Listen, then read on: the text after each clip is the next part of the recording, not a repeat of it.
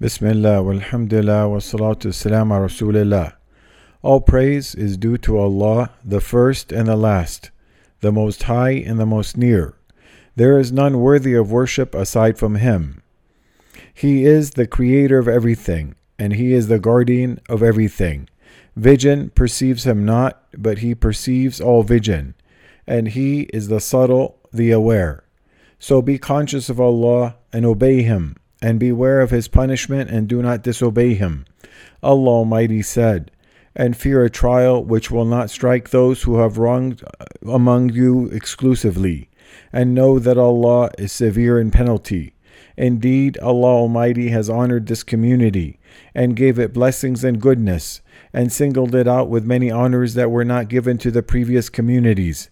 That is why He chose for it the best of messengers, Muhammad sallallahu alaihi wasallam, and revealed to it the best and most honorable books, the noble Quran. He made for it the best, most complete, and most generous Sharia, the Islamic Sharia. Allah Almighty said, 'This day I have perfected for you your religion and completed my favor upon you and have approved for you Islam as religion.' So the believer should feel these blessings and be prepared as much as possible to establish the mandatory gratitude for them, and to seize the goodness that came in the Sharia, and to hasten to it, for they are successive blessings and multiple virtues. And among these is what the Almighty established of seasons of goodness and virtuous times, in which the reward is multiplied, and the extent of good that the believer attains within them is only known to Allah Almighty. And Allah, glory be to Him, has given this nation many seasons of goodness throughout the entire year. Rather, in every month, every week, and every day, there are opportunities and virtuous times in which the opportunities for reward are multiplied. And we have entered into a new year. It is the start of a sacred month and a conclusion of a sacred month. Allah Almighty said, 'Indeed, the number of months with Allah is 12 months, in which the register of Allah, the day He created the heavens and the earth. Of these 4 are sacred. This is the correct religion, so do not wrong yourselves during them.' Abu Bakr, may Allah be pleased with him, narrated that the Prophet ﷺ said, 'The year consists of 12 months, of which 4 are inviolable, 3 of them consecutive, Dhul Qa'dah, Dhul Hijjah, and Muharram, and Rajab, the month of Mudar, which comes between Jumada and Sha'ban. And this month was named Muharram, the inviolable month, because it is a month in which the prohibition of sins and wronging are emphasized. And the greatness of this month was known throughout history, to the point that some of the previous communities preserved the sanctity of this month and magnified it. Allah's words, 'So do not wrong yourselves during them,' refers to these sacred months, because sins are more weighty in them than other months. Believers distance themselves from wronging themselves through sins and transgressions at all times and instances, for there is no greater way of wronging oneself than burdening it with sins and misdeeds.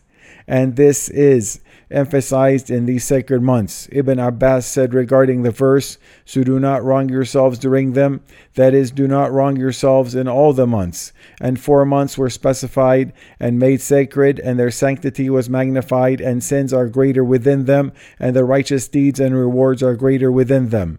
And Al-Hasan al-Basri, may Allah have mercy upon him, said, 'Allah opened the year with a sacred month, and concluded it with a sacred month. So there is no month in the year after Ramadan that is greater than Muharram, and it was called the deaf month of Allah due to the magnitude of its sanctity. The Arabs in the era of ignorance had a way of chronicling their great days and events, and this was continued during the life of the Prophet ﷺ and the Caliphate of Abu Bakr as-Siddiq, may Allah be pleased with him, and the beginnings of the Caliphate of Umar al-Faruq, may Allah be pleased with him. Then the extent of the Caliphate expanded during his reign, may Allah be pleased with him, and there were many reasons for searching for a calendar that Muslims could agree upon and use. So Umar gathered the people on the 16th or 17th year after Hijrah and consulted them on where the calendar should start from. So some of them said from the start of the mission of the Prophet ﷺ, and others said from the time of the death of the Prophet ﷺ. Then he, may Allah be pleased with him, started the calendar according to his opinion from the time of Hijrah, because through it it Allah distinguished between truth and falsehood, and because through it was the establishment of an independent entity for the Muslims.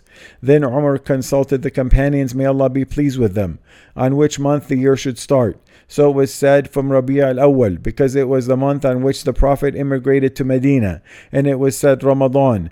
Then Umar, Uthman, and Ali, may Allah be pleased with them, agreed on starting with the month of Muharram, and the whole community received that with acceptance, because it is a sacred month, and it comes after Dhul Hijjah, which is also a sacred month, and it comes after the month in which the Prophet ﷺ took the allegiance of the Ansar for the Hijrah. So it was the month with the most priority.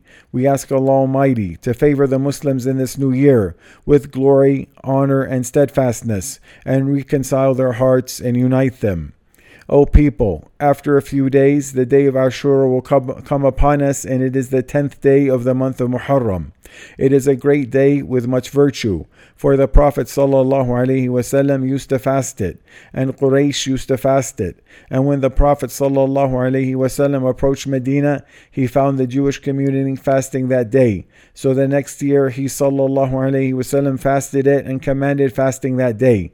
Then the month of Ramadan was mandated that year. So the obligation of fasting Ashura was abrogated, and fasting it remained recommended according to the most likely correct opinion.